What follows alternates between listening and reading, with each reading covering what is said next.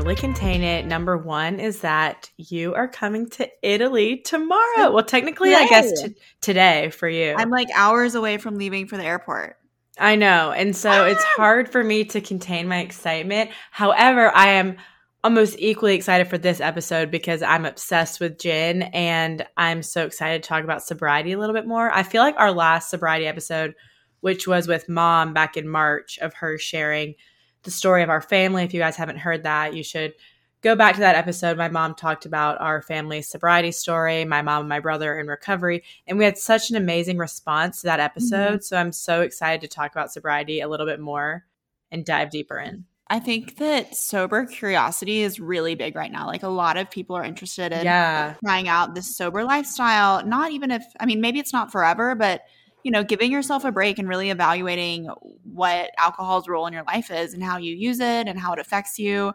I know that that's where I am right now. You know, when I get back from Italy, I am planning on doing 30 days of sobriety, which I'm really excited about just to like reset.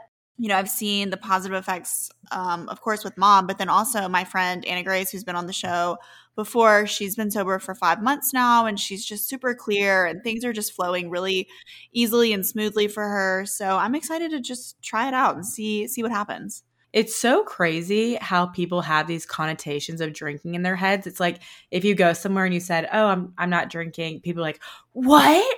Are you serious? Are you pregnant? Like, why? And it's like, maybe because I don't want to. I like what you said about you don't have to go somewhere and be like, oh, guys, like, I'm not doing meth tonight. Yeah, you know? I've decided I'm just not doing heroin for a month. Like, you know, it's so funny. It's becoming more and more popular as like conversations become, you know, more frequent and out in the open. And, you know, there's so many companies that are becoming super popular that make sober cocktails and sober and alcohol-free wines. And, you know, I think it's just becoming really, I hate to say trendy, but it is kind of trendy right now. Yeah, I've noticed a lot of like scrolling on TikTok and seeing people post about how they're doing like, you know, 80-20 or sober months at a time. And I think it's really cool. And especially having 2 family members in sobriety and then having that kind of becoming more of a trend these days. I went to LA in November and there was a full like non-alcoholic liquor store, just like full of bottles. And it was packed. And it wasn't like it was packed with like a bunch of pregnant people. It was packed with like normal people who just like, I guess, weren't into drinking, and it was really cool. So I'm excited to see that trend spread. I think it's trending because people are, you know, realizing that your body is with you forever. Like you need to take care of it. And I think that, you know, it's coming to light more and more, the effects of alcohol and how it can have a negative effect on your body, mind, and soul.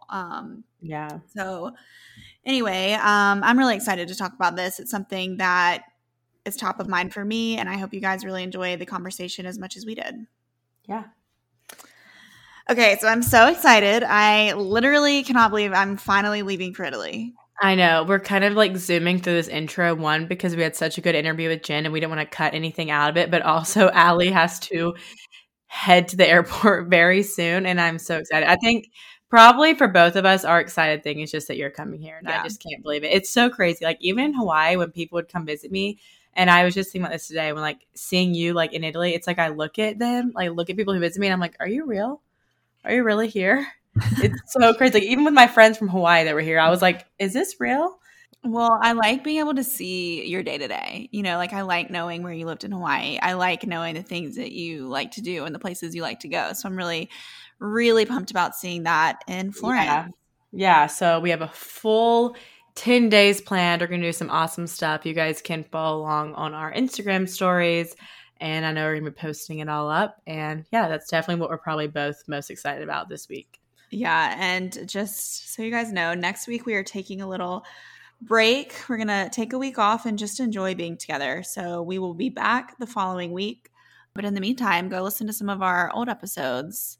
We're at like 43 now. So there's 42 other great episodes. I know. It's crazy.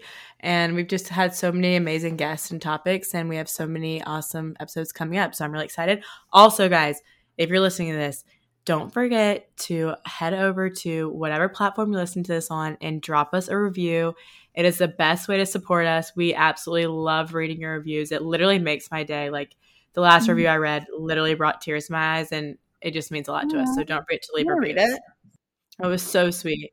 Speaking of things ways you can support us, we are launching a subscription very soon where you can listen to subscription-based episodes where Bird and I will be talking a little bit more about things that are a bit more personal or talking more in depth about some of the things that we cover in our episodes and our interviews with our guests. So look out for that. That's coming soon. And yeah, thank you guys so much for the support. We've been blown away by how many of you listen every week and just like really benefit from the conversations that we're having. So thank you. Yeah.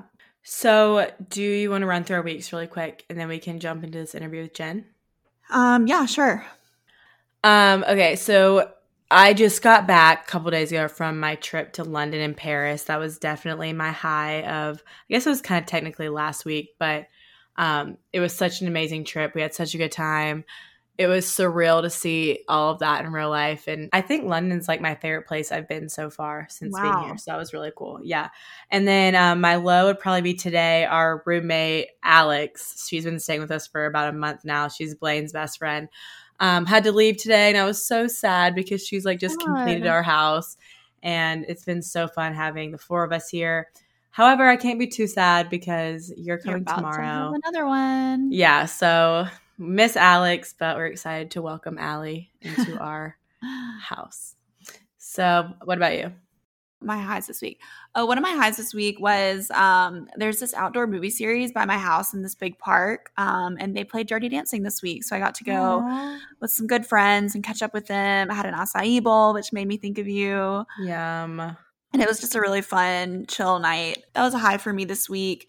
And then a low, I think, was so I'm trying to like manifest a couple of pretty major things right now, and one of the things that I was like so certain was going to work out didn't work out, and I feel like it's always a bummer. Like even though you say like, okay, if it's meant to be, it'll be. Like if it's not this, like close the door, and it's still so disappointing when the door shuts, even though you ask for it to. Like even though you say that. But then I think it's important to like give yourself a day to, kind of sit with it and be disappointed, but then, move on. And I had a couple of other things come through in the days after that. So that was a low. Oh, my B-Reel just went off. Oh, we got B-Reels, y'all. Mine didn't go off. Yeah, I'm on European time. So. Oh, okay. Wait, add me. Did you add me? No, you didn't even add me. Someone said that you added them. I had B-Reel before you. I've had it for weeks. Oh, I didn't see you under my friends. Oh, well. Yeah. Did you add Perry? Yeah. Yeah, she's like, Allie added me. And I was like, that's weird. She didn't add me. I didn't see you. I get that, though. It's difficult when a door has to close, but it's like you ask for it to close. Yeah. But then the actual closing is just never super pleasant. It's like when you say, like, universe, remove people from my life who aren't benefiting me. And then everyone gets removed. You're like, wait. I know it's like, it's for the best, but it's okay to just allow yourself to sit in it. Also, another high this week, I think for both of us, we got to catch up with our friend Anna Grace. We got to do a really fun interview with her this week for the pod. So that'll be coming through soon. I actually think a high was getting to catch up with a lot of really good friends this week. Everyone's like running in different directions and people have moved. And so it's always good to see people. Yeah, I loved catching up with Anna Grace. We actually cranked out 3 episodes this week, so I was super proud of us. We did 3 episodes in one day. I felt like I was just like the podcast queen of the world, and it was like 3 very different topics, which was really funny. It was Jen's episode, and then 2 other amazing episodes. One is with Anna Grace, and I'm really excited for those to air. So, yeah, we did a good job with that this week. I know. All right, well, let's just go ahead and get into this episode. I know we talk about a lot, and it's a lengthy one, but it's all good. So stick around until the end. I'm sure you will take something away from it. I know I did. Yeah, I feel like I learned so much from Jen. And just a little bit of background before we dive in. Jen Hirst is a sober coach. She has been sober since 2013. She's a founder of Lighthouse Sobriety, and she coaches women all over the world to help them get and stay sober.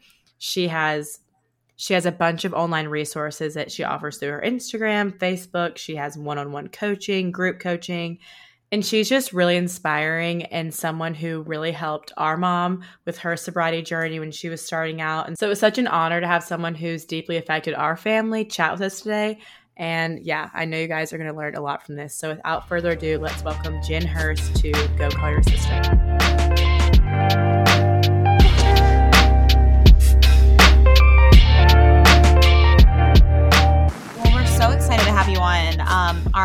has been following you, and she introduced us to you. She's been in sobriety. She's about to hit her 1 year. Oh my gosh, what's her name? Yeah. Christy. Oh, that's so amazing. Yeah. That's so wonderful. Oh my God, I'm so proud of her. She's a huge fan, and it helped us a lot because, you know, being a family member of, we actually have 2 people in recovery. My brother is 1 year and 4 months now, and my mom's about to hit 1 year, but just following along with you on Instagram and seeing your resources, even though Allie and I are obviously not in recovery, but it helps us be a better understanding family member. So we're big fans of you as well. Oh, I appreciate, well, I mean, number one, thank you so much for supporting her. And I know it can be so hard to see someone you love, especially your mother, going through that. I mean, I'm not sure the extent of her drinking and whatnot, but I just really from the other side, thank you for loving her and supporting her and your brother through that, because we never want to hurt anybody else. I never wanted to hurt my husband. I never wanted to hurt my mom or my parents or friends or any of that. I wanted to just hurt myself, and it just affects everybody. So if we can learn, it's so hard because with alcohol, it has so many negative consequences. But to try our best to love and support someone through that and try to separate them from the drinking, that's not really them. That's just how they're choosing to cope. And instead of shaming someone and telling them what a piece of crap they are, as some people do, it's if we can just find compassion there, it really helps the process. Absolutely. So thank you. Yeah. That's so exciting. I know. I'm so excited. That's awesome. She was just so excited that we were talking to you, and just like, you know, had a couple of questions that she wanted us to ask you. Oh man. Okay. Yeah. So let's jump in. Can you tell us a little bit about your story and what your path was to becoming a sober coach? Yeah. So it was a kind of a twisted, turny path. I'll go into my story a little bit, but I always justified my drinking because I didn't look like your typical alcoholic. I didn't start drinking problematically from the beginning. I had my first drink at 15, did quote unquote normal drinking throughout college. But there was a turning point in college. And before I actually get into that, I was raised in a perfectionist family. I always felt like there was something wrong with me, that I earned that love through what I could achieve. So that instilled in me this need to do more, to be more, to take on more, and that whatever I did, it was never enough. That I always had to produce and to earn that from my family. So it wasn't until I was 21 and my second boyfriend wanted to go on a break, as I'm sure anybody who's gone through a breakup, they're not fun. And I remembered how my first breakup felt, and this overwhelming pain and heartbreak. And I didn't want to feel like that again. And I say this because that was the turning point of me choosing to use alcohol to numb out, not just to drink with friends, but actually turning to it to take my pain away, take away this feeling, to escape, as I think a lot of people can relate to.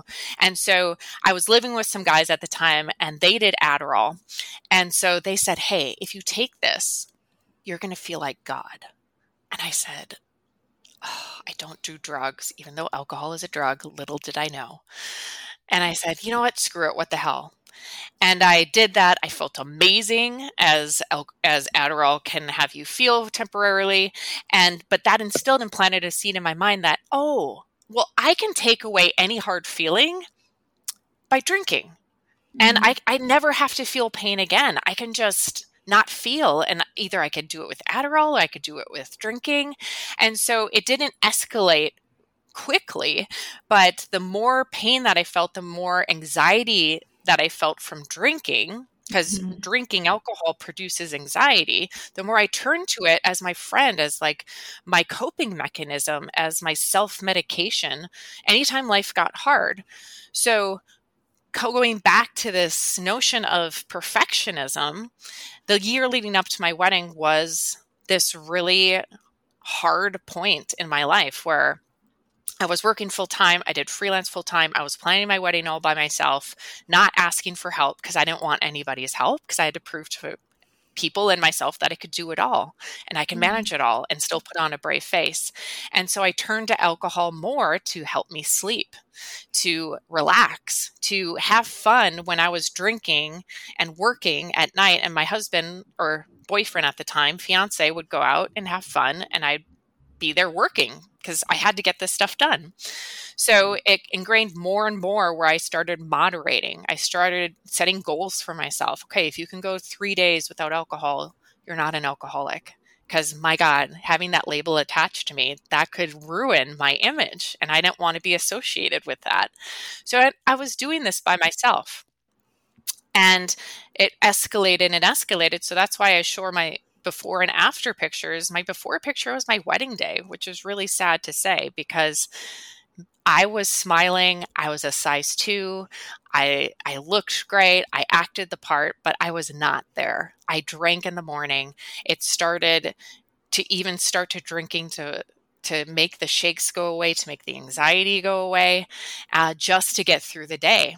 And from that point forward, I couldn't hide it anymore. I hid my drinking for many years. Not even my husband knew what was going on because I masked it.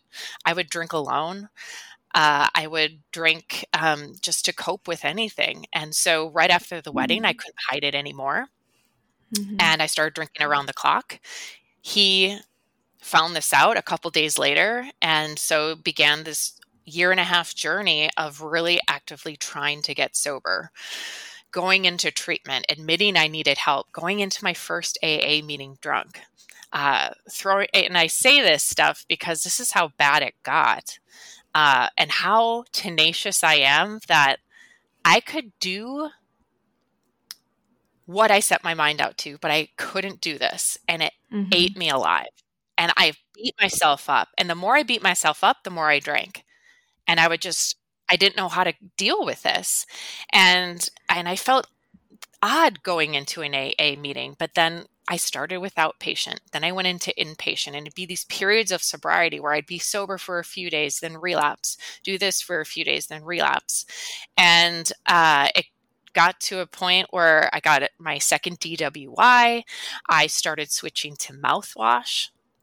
To reduce the shame I felt of going into a liquor store, because I could just go into Target, buy a bottle of mouthwash, drink that, and get the same feeling. And so it turned into, my drinking story was fun in the beginning. It turned into pain and heartbreak, which turned into anxiety, which turned into overwhelm, which turned into I just needed to drink to feel normal. And I needed to drink to make the withdrawals go away because I was shaking so bad. And I started losing things, and I always justified my drinking for many years because I'm like, well, I still have my job and I still have my car. I hadn't gotten to DWI, and then I got those things. And then I started losing things the more I continued to drink. And it got to a point on April 23rd, 2013, where I was living with my parents, and my husband had set a boundary. If you drink, you have to leave. And it was this constant, I was mixing Adderall with alcohol, and I literally started to feel myself dying. And I know I'm going into my story a lot, but it's in the process of me becoming a sober coach. And it was at that moment where I would make attempts and saying, this is it. This is my day. I'm never doing this again. And now I drink. And I had been to 3 inpatients by this point at Hazelden, and I still go back to it. And I always say, when you get sober, you have to have 2 things. You have to really want it. Like, you have to really want it, not your family, not your husband, not your friends, not your coworkers. Like, you truly have to really want it, and you have to be ready. So I really wanted to get sober, but at that moment, the 1.5 years, I wasn't ready yet. I had to still do some field research to really prove to myself, okay, Jen, you cannot do this. You cannot manage an addictive drug. And I fought that for many years until I just surrendered. And my parents brought me to detox.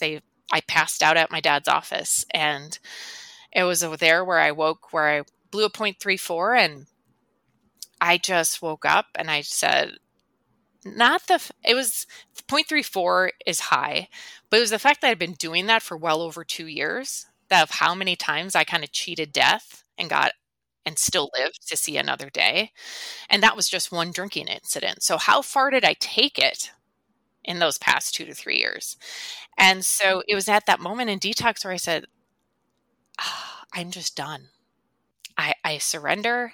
I don't know what's going to happen. I don't know if I'm going to save my marriage. I didn't have a job. I lost my job. I lost my car because it was my second DWI, so I had no car. And I had literally nothing from someone who grew up in a great family. My parents rarely drank. I got great grades. And now I was literally homeless. And until those things happened to me, and I'm like, I never thought this could be my life. And so I had a lot of stuff to clean up. I had court dates. I had to do a day in jail. I had to pay my lawyer. I rode my bike to treatment. I didn't have a car. I had to do AA meetings, got a parole officer, had a breathalyzer in my car for 2 years with a newborn. And I went into my last inpatient stay, then my outpatient stay, then AA meetings, got them signed, all of this stuff. But I knew as long as I stayed sober, everything was going to be okay. Mm-hmm. Everything was going to be okay. And I knew that because everything started to get better. Mm-hmm. As long as I didn't drink. And it was and I say this to people asking, what did it take for you? And I said, it took all of those times and all of those attempts to try to control this, and then failing and getting to a point where I physically felt, I don't know if I have any more time left in me. I don't know if I have another recovery in me. But I had to take it that far. And I hope people don't have to. And that's what I hope to instill now, is that you don't have to hit a rock bottom to question your relationship with alcohol, to really ask, is this serving me? What is this adding to my life? Or is it taking away? What am I using it for? So I kept that forefront, and as long as I stopped fighting it, and playing the mental gymnastics of, am I going to drink? Do I want to drink? Maybe I'm going to try not to drink. I just didn't want to anymore. It had taken so much from my life.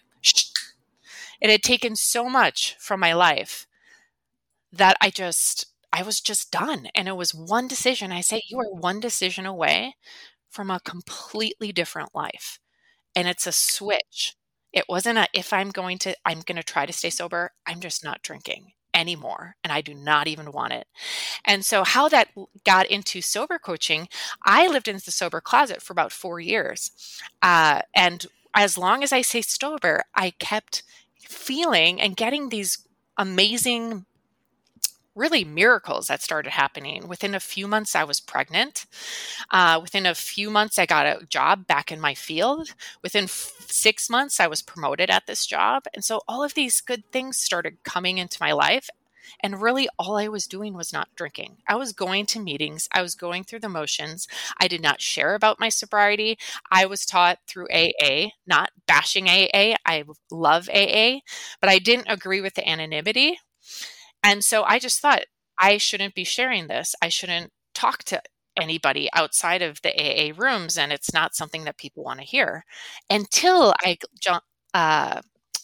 came across this woman's post about Beachbody, and I won't go too much into it, but I started as a Beachbody coach for some odd reason. So her post just really inspired me. And as I started as a Beachbody coach, one of your jobs is to share your journey. And I didn't share much on social. I would hide people, like work acquaintances, when I would post about my 1 year. I would hide some people from seeing it because, my God, if they knew that about me, what would that mean? Like, what would they think about me if they knew I was an alcoholic? Like, wow. And so I just said, if I'm going to be authentic, if I want people to trust me, this is a huge part of my life, I got to just lay it all out there And I told that to my husband, I think I need to share this. He said, go for it. So I did it. I wrote it in like 3 minutes. I posted it. I went to an AA meeting and I came back and I got so much love and encouragement on that post. And it felt like a huge weight had been lifted. Like I was finally free to be able to be myself and not have to hide this thing that was such a great thing for my life. But I felt like no one wanted to hear it. I felt like I needed to keep that hidden, that it's not something to be celebrated. And my God has my view shifted now. Yeah. And the more I shared, I would share little bits and pieces about my sobriety journey. Those were the posts that people related to the most. Yeah. So it turned into, I was, as of Friday, a full-time graphic designer and brand manager. So I was doing that, which I thought I was going to be a Beachbody coach. As I started to share my journey, I realized I don't think I'm supposed to help women lose weight and get in shape. I think I'm supposed to help women get sober. Mm-hmm. And I do that through my exercise, through my nutrition, through my sleep, through my stress management, all of these different things, because that's the messages that I received. And I just started coaching women through my messages. And then I came to this realization, I love doing this. It has such great meaning and fulfillment and purpose for me. And it literally changes lives, just like for you guys. Yeah. And there's no better thing than changing someone's life and seeing the spark that comes back on. And so I started with private coaching.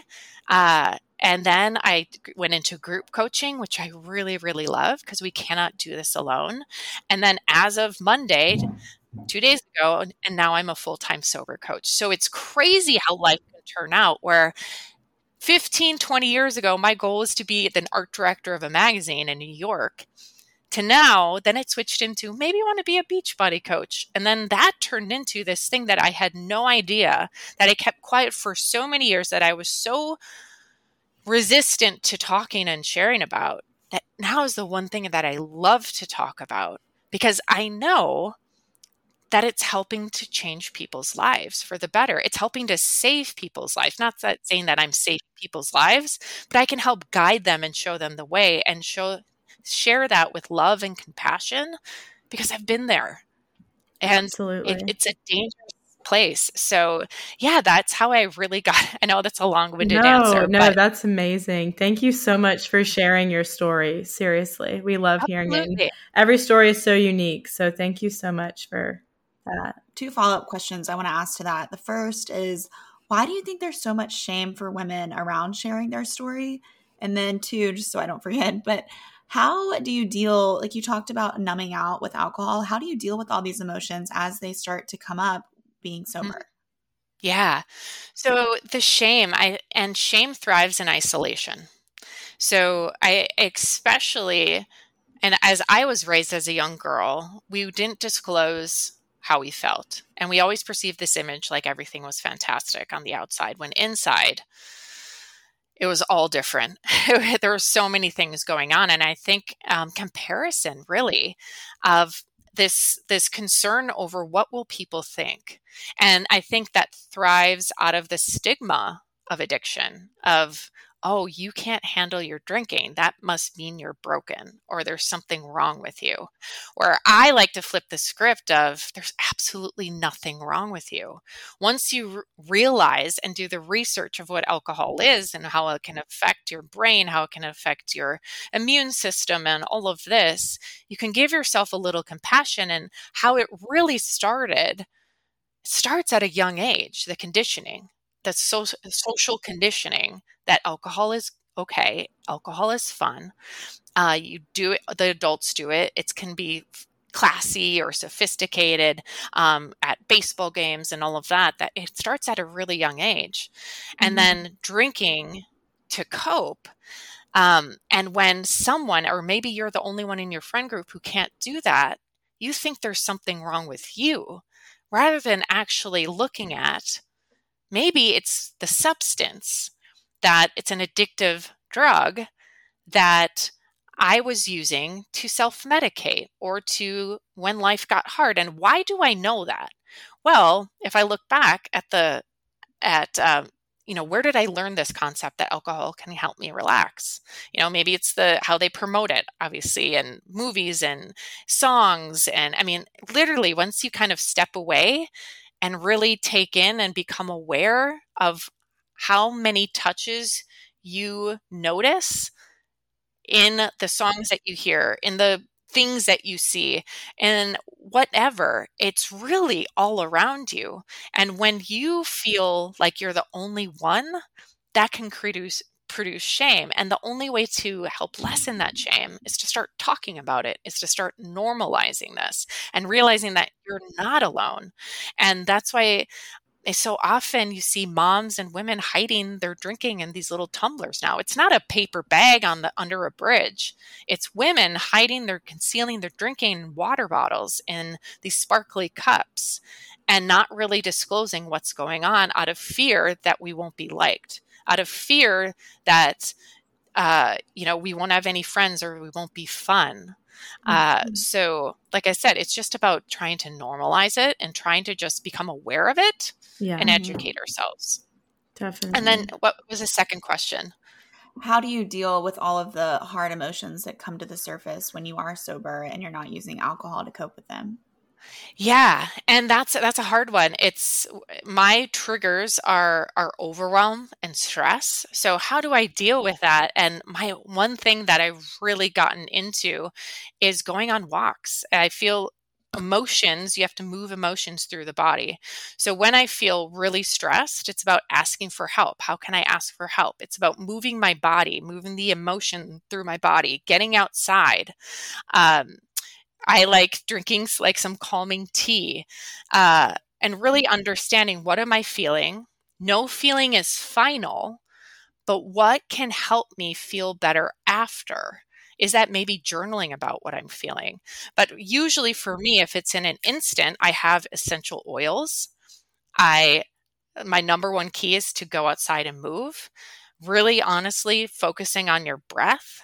So really taking in a really big, deep inhale breath and box breathing. Because when I get stressed, I noticed it in my chest. I take these really, and I'm not breathing properly. So often the harder the problem, the easier the solution. And no feeling is bad. They're just feelings, and feelings have to move throughout your body. We don't need to mask them. We don't need to numb them away. But we can find ways to sit with it, knowing that it's not going to last forever. But what are some ways that it can help me feel better in the short term? And my number one go-to, as you guys probably see on Instagram, is getting outside and going for a walk. Mm-hmm. And that's one hot of the girl walk. My go on the hot girl walks. The hot girl walks. Have you heard of them? Yeah. No. Oh my gosh. No, I haven't. What is that? It's a big thing. I'm not It's a big thing on TikTok. It's like you put on your AirPods, your favorite little workout outfits, you like put your hair back and you go on a hot girl walk and you just like walk the whole time feeling confident. And it's a new thing that's all over, TikTok these days. And so we're big hot girl walkers. Oh man. I'm gonna have to take that up. Yeah, definitely. I don't know if I'm a hot girl walk because I have my fanny pack on and my hat. Any way you do it can be qualified as a hot girl walk. But I want to go back on the shame aspect too, because something that I felt like was really freeing for our family was, having two family members in recovery back to back. And, it was really, a lot of people didn't know what was going on. And we weren't really open about our story because we had two people that were kind of healing consistently. And I just remember the day that we finally posted about it and we shared, I think it was about my brother first. And my mom was still in treatment. And we finally started talking about it. And then actually we had my mom on a podcast episode in March. And it was our highest listened episode by far. And a lot of it was just like that freeing feeling of actually talking about it and not masking it anymore. And just the overwhelm of people coming and saying how much it impacted them because, they had recovery in their family, but it was really hidden because they felt so shameful about it and all these things. So I really commend you for sharing about it, because something that we noticed with our mom especially was just the biggest shift of when she started talking about her journey, how she was able to inspire others. And that really helped with her, recovery journey as well. So I just love that. I love that. And I so agree. My one of the things I I encourage my clients and anyone is to start owning it. Is to start owning this choice. And why should we hide making a positive choice for our lives? Exactly. And and I understand that it took me 4 years to start talk openly about it. And I was so nervous, but the more I talked about it, and I'm sure for your mother, the more she talks about it, that can help lessen the shame, because it's like therapy. And every post I do, every live that I do or podcast, it helps to normalize this and helps to shine light on this so it doesn't have power over me anymore. That I can find strength in my struggle because I got through that. It was the hardest thing I've ever been through. So any hard thing that I face from here after, having a baby, whatever, talking live or any hard thing, pandemic, I know I can handle it because I've gotten through this, the hardest thing that I've ever been through. And so, and it's not a moral failing. And the only way for us to break this stigma and to chip away at it is by just talking about it. And it's so freeing for the person. It normalizes it. And like I said, just own it, because you have no idea who needs to hear that. Everybody has been touched by this in some way, shape, or form, whether that's a friend, it's a family member, an acquaintance, yourself. And it lets people know that, hey, it's okay to talk about it. And maybe if they don't have a problem, it's a way to just have them get curious of why am I drinking? Is this helping me with my life? What am I using it for? And to just start asking questions. Because I promise you, if you're the first one, if they're one to go first, there's a high chance there's someone else waiting for you to do and make that move. I've had so many clients who have owned up to it this past couple months, and right away someone else is questioning or wanting to cut back as well. And that instantly connects them. So, yeah, I'm glad we're having this conversation, because I was just telling Bird before you got on, I'm going to Italy to visit her next week. And when I get back, I'm going to go alcohol free for a month, just because I just want to see how I feel. I've seen my mom and how amazing she looks and feels, and, think it would be good to just take a month and evaluate and see how it goes. But kind of going off of that, what are some benefits of being sober? Yeah. And there, like you said, I always like to have people take a before picture of really their first day. I wish I would have had a first day. I mean, there's so many benefits. If they could compile sobriety, the benefits of sobriety in a pill, people would pay millions for it. For the brighter complexion, the glow, the less inflammation, all of that, the beauty benefits. But also, I think number one is less anxiety. And I am so excited for you. I think that's such an amazing thing that you're giving yourself the opportunity to just test it out. There's Sober October coming up, Sober September, Dry January. Every single month has an alcohol-free connotation to it. So why not just take a break and see how you feel, and notice the benefits, and also notice the pros and cons. Like, what feelings is it bringing up? And I think you deserve to give yourself that break to really allow your body and your brain enough time to feel what it's like to not have alcohol in it. So less anxiety is number one. If anyone struggles with anxiety, the number one thing to cut back on or cut out is alcohol, because alcohol produces anxiety. Little did we know that it's marketed as a solution to life's problems. When life gets hard, if you want to relax, if you want to unwind, take the edge off, you pour a glass of wine at night. But little do we know, it's going to cause you to have disrupted sleep. It's going to produce more anxiety once that wears off. And so I think, again, education and awareness is key so people can make an informed decision before they choose to pick up. But better sleep. You're going to get, some people experience insomnia in the beginnings of sobriety, but some people experience tremendous fatigue. But you're going to eventually balance out and get such amazing sleep, because you're going to be getting that great REM cycles that alcohol prohibits us from getting. So you're going to wake up feeling energized and ready to start the day. It saved my marriage. I had better relationships. I got 2 beautiful kids. You save a ton of money. Oh, Usually, yeah.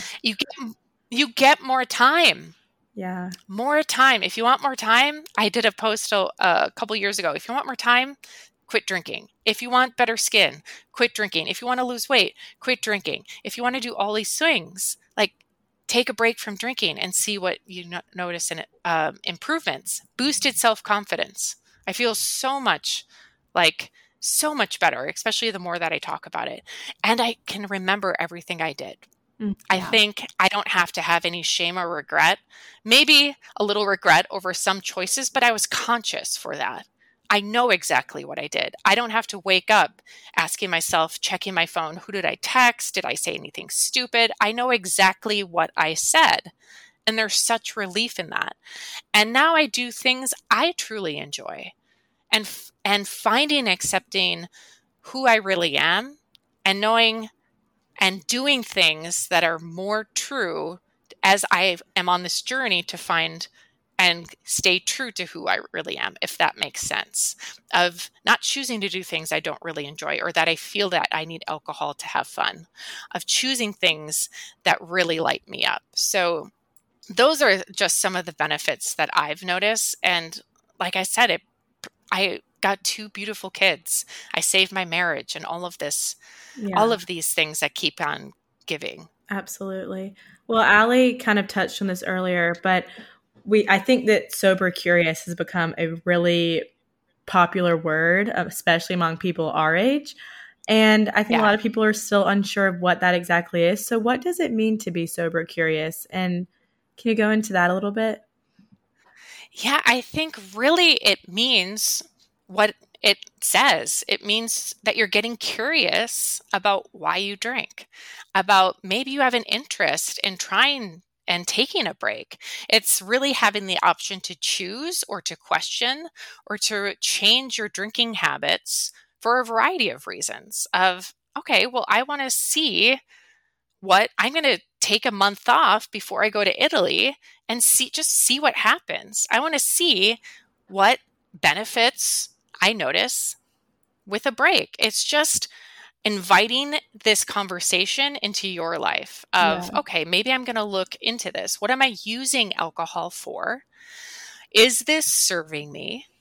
Would my life be better if I didn't drink? Or am I willing to take a break for 30 days to see how I really feel without it? And if you want to get more into this, there's actually the book called Sober Curious by Ruby Warrington. Mm-hmm. She has the book Sober Curious and also the book Sober Curious Reset that takes you through the days that you can check out as well. Yeah. But it's just, you're not sober, you're not drinking, you're just curious about it.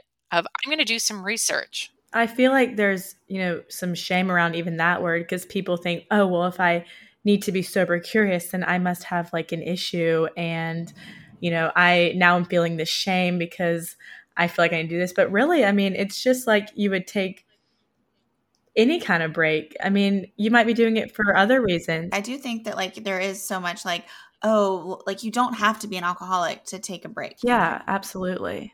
Yeah. And another great account is Recovery is the New Black. I remember a post she did. It's called Sobriety Isn't Just for Alcoholics. And it's such a great time because it wasn't even considered 10 years ago.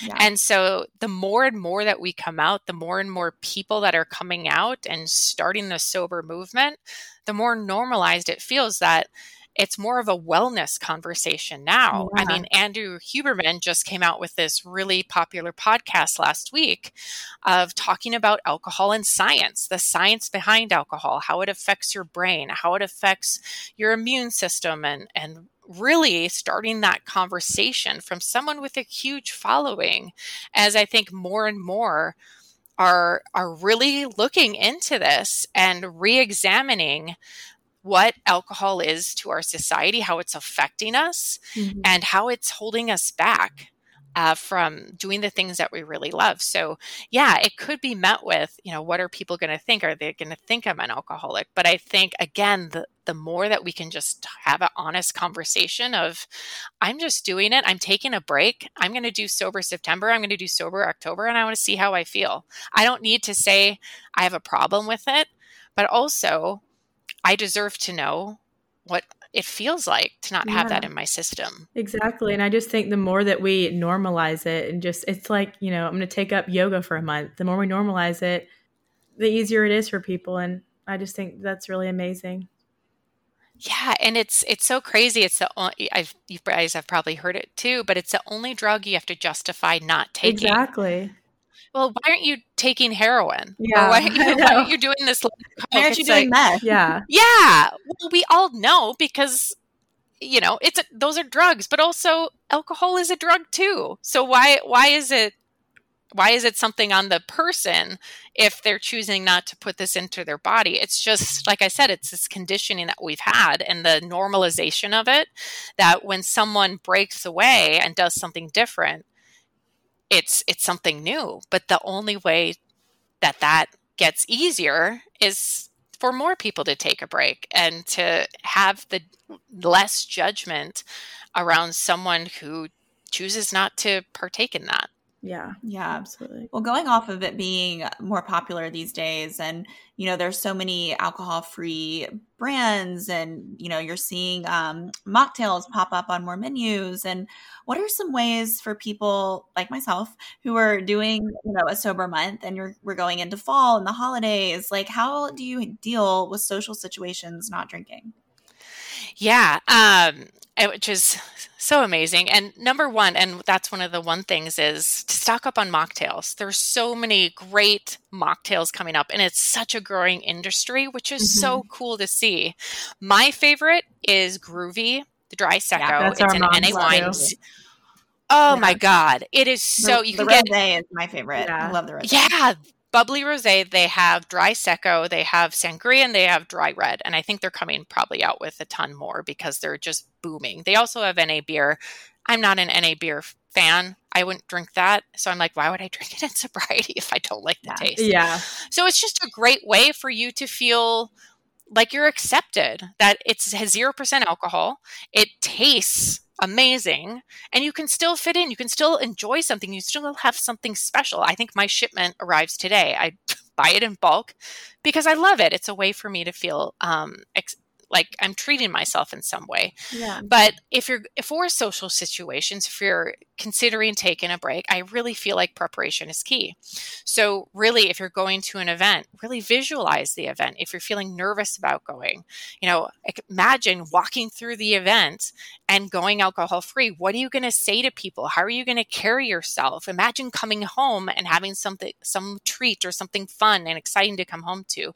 And then imagine yourself waking up and feeling so good. Like you're not fighting the sleep. You're not groggy. You're energized and awake and full of relief that you didn't give in and have that drink. And just know it's going to feel awkward. Anything new will feel different and awkward maybe in the beginning. But the only way for it to get easier and better is to actually go through that process, to feel the feelings and to get through it. So visualize the event all the way through. I always say work out in the morning. So get those natural endorphins going. Pack a cooler. So always bring your own mocktails. Mm-hmm. Always. Everywhere I go, whether it's a fair, whether it's a party or whatever, I bring a cooler stocked full of what I want to drink, because you cannot depend on the hostess to supply non-alcoholic options for you unless you want. I don't even think they have soda when I go to places. It's either water or lemonade for the kids or beer. So I bring my own. So plan ahead. Know what you're going to say to people. So what's going to be your line? Oh, you know what? I'm taking 30 days off. I'm doing sober September is what you could say. Or I'm doing sober October. Well, why are you doing that? Well, I really want to see how I feel without alcohol. Or if you have given up alcohol completely, why are you not drinking? Well, I don't like the way alcohol makes me feel. Oh, and that's really all you have to say. You can keep it simple. And I really say body language, how you say it, matters. So stand tall, stand confident, smile. And the more that you're confident in this decision, the more at ease people will feel with that decision. And just remember, other people's opinions of your decision are none of your business. Exactly. It doesn't matter. Just allow yourself to take that break. I always go into things with a mantra like, I got this, I can do this. And when you go into those situations, always make sure you have a drink in your hand. So make sure you're always holding on to something. It's going to give your hands something to do. It's going to lessen the chance of someone asking you if you'd like a beer, if you'd like a seltzer or something. Those seltzers did not exist when I was that 10 years ago. So that's White Claws and all of that are so new to me. I'm like, oh my gosh. So make sure you always have something in your hands, something to hold on to. It'll make you feel safe. It'll make you feel comfortable. And like we said in the beginning, own your sobriety. Own it. Be the one to go first. And you have no idea who might need you to speak up. There's no greater power than owning who and what you are. And, be prepared for questions. People are just curious. They're going to ask why, but it's nothing on them. It's not that they're bashing you. They're just curious, just as you are of being sober curious. They're curious as what are you doing? Why are you doing it? Oh, maybe I'd like to do that too. Or I've been wanting to have an accountability partner. And you can always set a boundary before you go. So don't be afraid to leave early. If it's uncomfortable, give yourself permission to leave early. And I always say, enjoy the food and dessert. It's everything tastes different when alcohol's not numbing the senses. Things are going to taste different. And so sometimes I'll go for like a second or third helping of dessert just because I love dessert and treating myself. So, and make sure you want to go to the event too. Exactly. If it's an event you want to go to. Yeah. So I know that's a lot of things, but that's great. Yeah. That's exactly what our mom does. We're big fans of Joyous. That's probably my favorite non-alcoholic brand. Yeah. I love Groovy as well, but we went to I have not even heard of that. Joyous. I'm writing it down. Oh my gosh. It is so good. Yeah, it's so good. Joyous. And you have just blown my mind. Yeah, okay. It's amazing. It's our favorite brand. The founder is amazing. My mom loves her so much. She actually emailed her and got like her full story. And now they're like, friends and everything. But we went to a wedding in June and it was actually my brother's 1 year, like the day of the wedding. And my mom strolled into the wedding with a cooler full of her Joyous and the non-alcoholic beer for my brother and kind of told the bartenders like, hey, this is what's up. When obviously Allie and I are not sober, but we don't drink with my family, and told the bartender, this is what's up. We don't drink.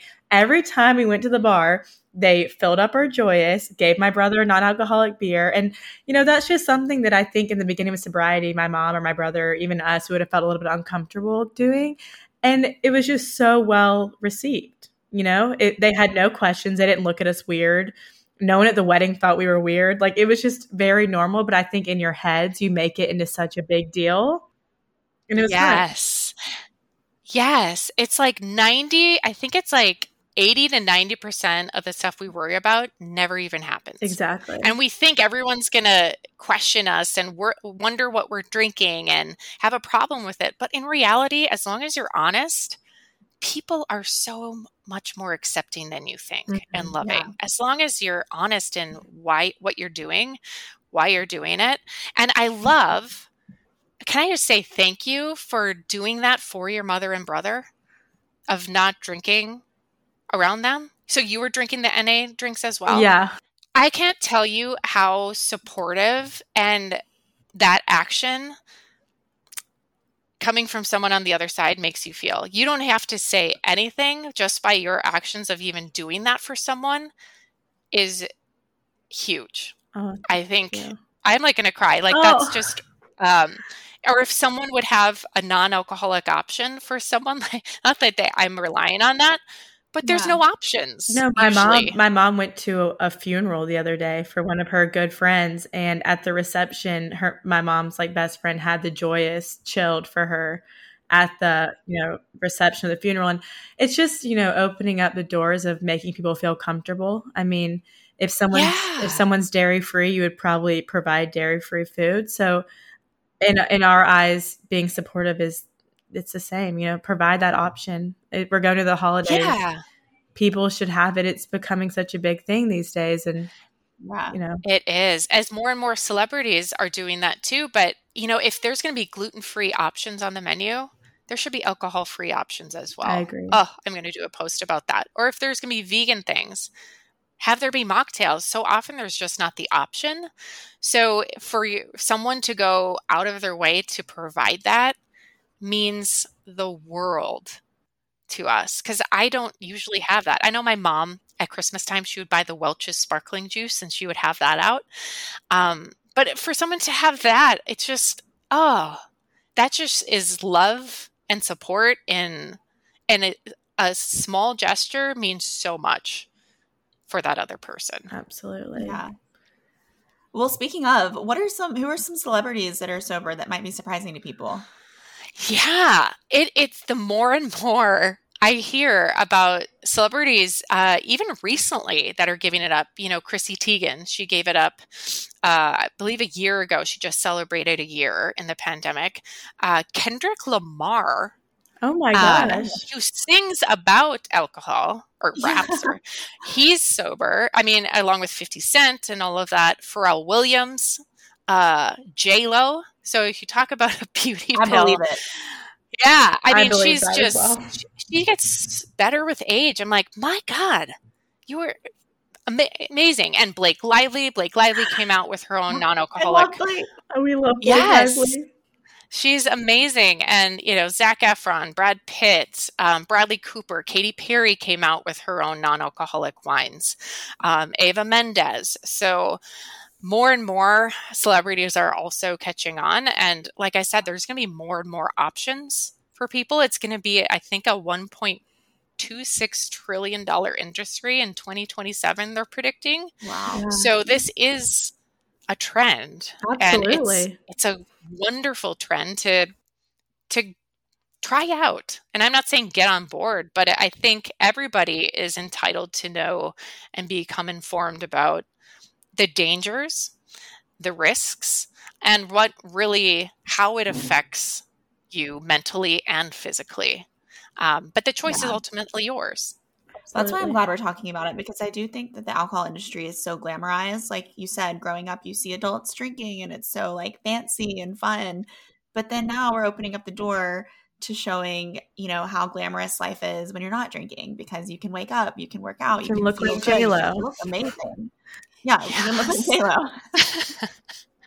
Yeah. Yeah, you deserve both sides. We've been so often shown one side, and now even recently I started to wear my sobriety and feel comfortable wearing that, because it's a big decision to come out of the sober closet, but it's also a big decision to start wearing it and start talking about it. But I also look at, and especially big alcohol, they target especially women within the past 20 years, especially mothers who are trying to manage all the things. And they prey on us because really we're stressed. We're worried about what others think. We're worried about having the perfect home, dressing and looking the part, of getting the new outfit, of all of this. And it can be really overwhelming. Mm-hmm. So when you see shirts that glamorize it, and you see mugs, and you see bags and artwork that normalizes it, it justifies the drinking. It justifies it. Well, see, it's fun, it's light, until we start depending on it. And still you start seeing Molly Sims promote it, of how she needs wine to parent.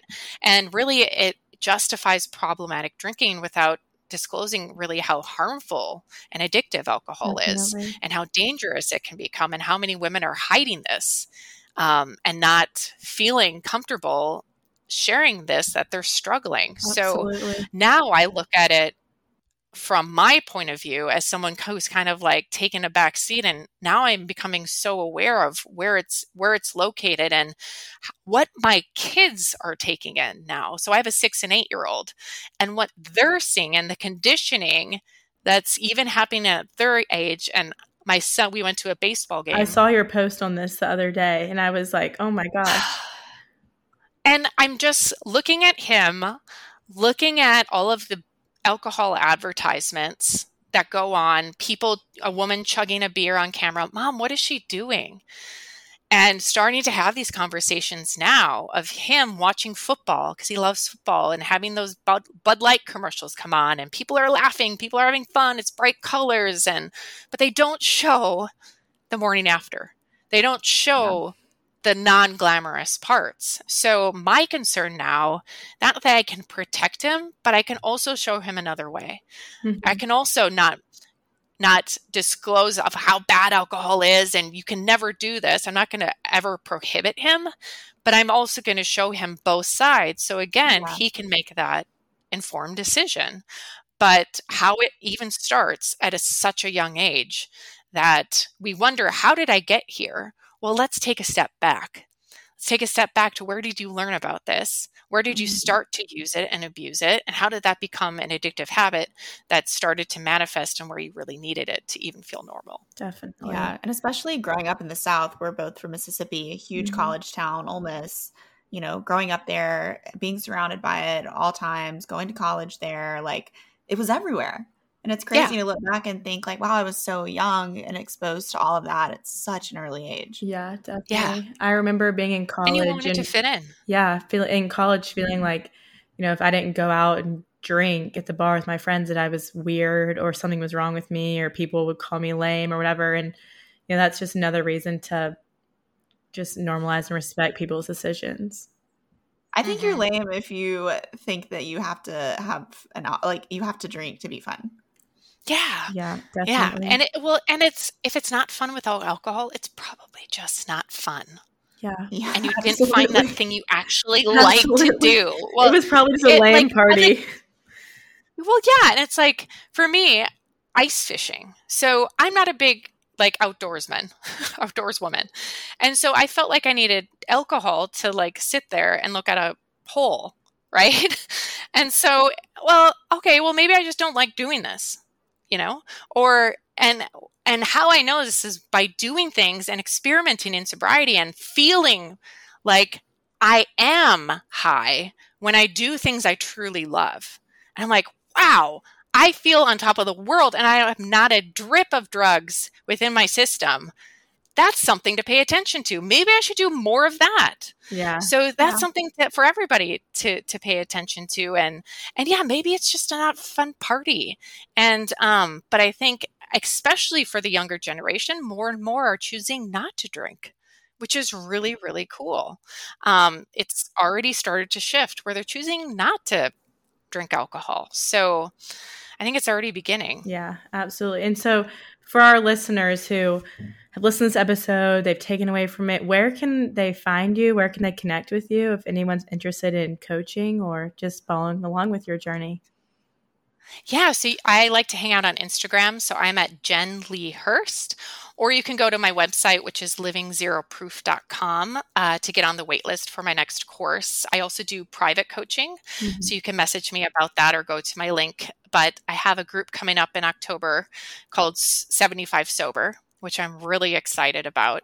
It's about implementing kind of based on 75 hard, not as hard as that, which I did last year, but really implementing these 6 healthy habits to help you feeling your best within a community during the holiday season, during that October, November, December months. So not waiting until January to get a start on your journey when the rest of the world is, when we're going to go through some of the most triggering times of the year. Let's feel supported and in a better state mentally and physically when we get to those things, and we'll do it together. I love that. The holiday season is tough. Like, we didn't even realize till having our first holiday season with 2 sober people, how much it's just back to back to back. Yeah, and family and that. It's just people all in the same room and parties, work parties, cocktail parties, whatever, holiday parties, Thanksgiving, where that can be associated with lots of wine. So it's just important to have a community and to start these habits. So I know we talked about implementing stress relieving ways to help manage your emotions. So I really promote and tell women it's not about doing things just when life gets hard, because then when you do that, you're already too late. You're reacting to life instead of being proactive. So let's start these little tiny habits now on a consistent basis. So instead of having these high ups and low lows, you're better able to kind of manage it because you've been doing the work in the off season. So when those times come up, when life does get hard, when someone throws you a curveball, you get overworked, or your mom or whatever family member at Christmas time, you're in a better place mentally and you can apply these tools so you can handle it that much better. Absolutely. We like to end our episode with something we ask each guest. So do you have a mantra or an affirmation that you're currently living by right now? Yes. So I have a few that I say to myself throughout the day. So one, and it sounds so cheesy, you guys, but I say it every single morning, is today's going to be a great day. And I set that intention in the morning, and I visualize myself going through my day and what sort of things, how do I want to act? Am I with my children? What do I have coming up that day? So visualizing myself going through the day and having a great day. So setting that intention. And there's a lot of research that backs this up of how that simple phrase can help your day of setting that intention first thing. Another one I say, so I have a few, is this is meant for me. So whether that's something good, that's something bad, I say this is meant for me for a reason. I'm supposed to either learn from it, I'm supposed to accept it as a sign that I'm on the right path. The one that I feel like if I don't feel so motivated to do something, like working out or who knows, I'm going to feel so awesome after. I know I'm going to feel awesome after. Sometimes we don't feel awesome before working out, but we're going to feel awesome after. I'm going to feel awesome after going outside and going on a walk. And a simple, even though what I did before this podcast, something I say to myself all the time is, I got this. I got this. I can do this. And it's so simple, but it helps give me confidence when I need to, when I feel nervous, when I feel scared, when I feel like I'm not enough. A simple, I got this. I can do this. And you can use that before those social situations. Definitely. If you're nervous, hey, I got this. Yeah. It's not going to kill me. Is this going to kill me? No, I got this. I can do this. So although there's other ones I use on a daily basis. I love those. Well, you're doing incredible things. And just, from the bottom of my heart and my sister, we're so honored to have you on here because you were a huge part in the beginning of my mom's recovery and helping her feel less alone and more supported. And I know you do that for so many people, all over the world. So thank you for what you're doing. It matters. It's incredible. And we're just so glad we got to talk with you today. It's a huge honor for us. Yes, this has really honestly filled me up today too, to hear that, number one, about your mother and about you and your brother and you two supporting her. It means everything. So thank you guys for having me on. Thank you for supporting them in the way that you're doing and helping to share this message to everybody else too. Thank you so much. I'm so excited to share this. Oh, and, me too. Yeah, try Joyous and let us know what you think. Yeah, please. I'm going to order it right now. I don't know why or how I have not been introduced to this. So you blew my mind. I will share their profile on Instagram and send it to you because it is the most well marketed. They have such good social media. It's amazing. We actually found it for the first time in this tiny store in Kauai when I was living in Hawaii. And I was like, Mom, because our mom always says, it's always good to walk in with a fancy bottle, a fancy glass. Doesn't have to be alcohol, just to feel special. And the Joyous bottle is so cute. And we tried it in Hawaii and we were like, oh my gosh, this is amazing. It was so definitely give it a try. I am definitely going to be sharing this with my clients and on Instagram and all of that, because when I love something, this stuff helps you stay sober. It helps you, she said, I can still drink something in a fancy glass. It just doesn't have alcohol in it. Yeah. What makes you think that I need alcohol in there? I can still treat myself. I can still do this. And I'm still the life of the party. I can still have fun. Oh, yeah. And I can remember it all. She's always still the life of the party, hands down. Always. So, yeah, definitely give it a try. And great to know about this going into the holidays too. It's a great option for yes, parties. Yes, absolutely. Jen, thank you so much for taking the time to talk with us. This has just been a great conversation, and I'm so excited about going into my 30 days of sobriety after this. And I can't wait to put some of the tips into action that you talked about. I'm excited for you. And before I go, especially for you too, and listeners, I forgot to mention, if you're curious, pick up This Naked Mind. Have you heard of that book? No. Okay, This Naked Mind by Annie Grace. It's the number one book I recommend to all my clients, to anybody curious about alcohol. And it just goes into, it's just a great explanation of what's kind of going on, or even the alcohol experiment. She has the alcohol experiment. Her name is Annie Grace. You can take a 30-day challenge for free on her website. She also has a book. So she has This Naked Mind and the alcohol experiment, and they kind of go hand in hand. She goes day by day in the alcohol experiment, but it's just a great resource to get started on. So I would start there as well. But I am so excited for you. Let me know how it goes. Thank you. And I'm cheering you on throughout the way. So I know that your mother, it means so much to her that you're doing this as well. Well, I'll check out that book, and I'll keep you posted on everything. But thank you so much. Thank you. Thank you, guys.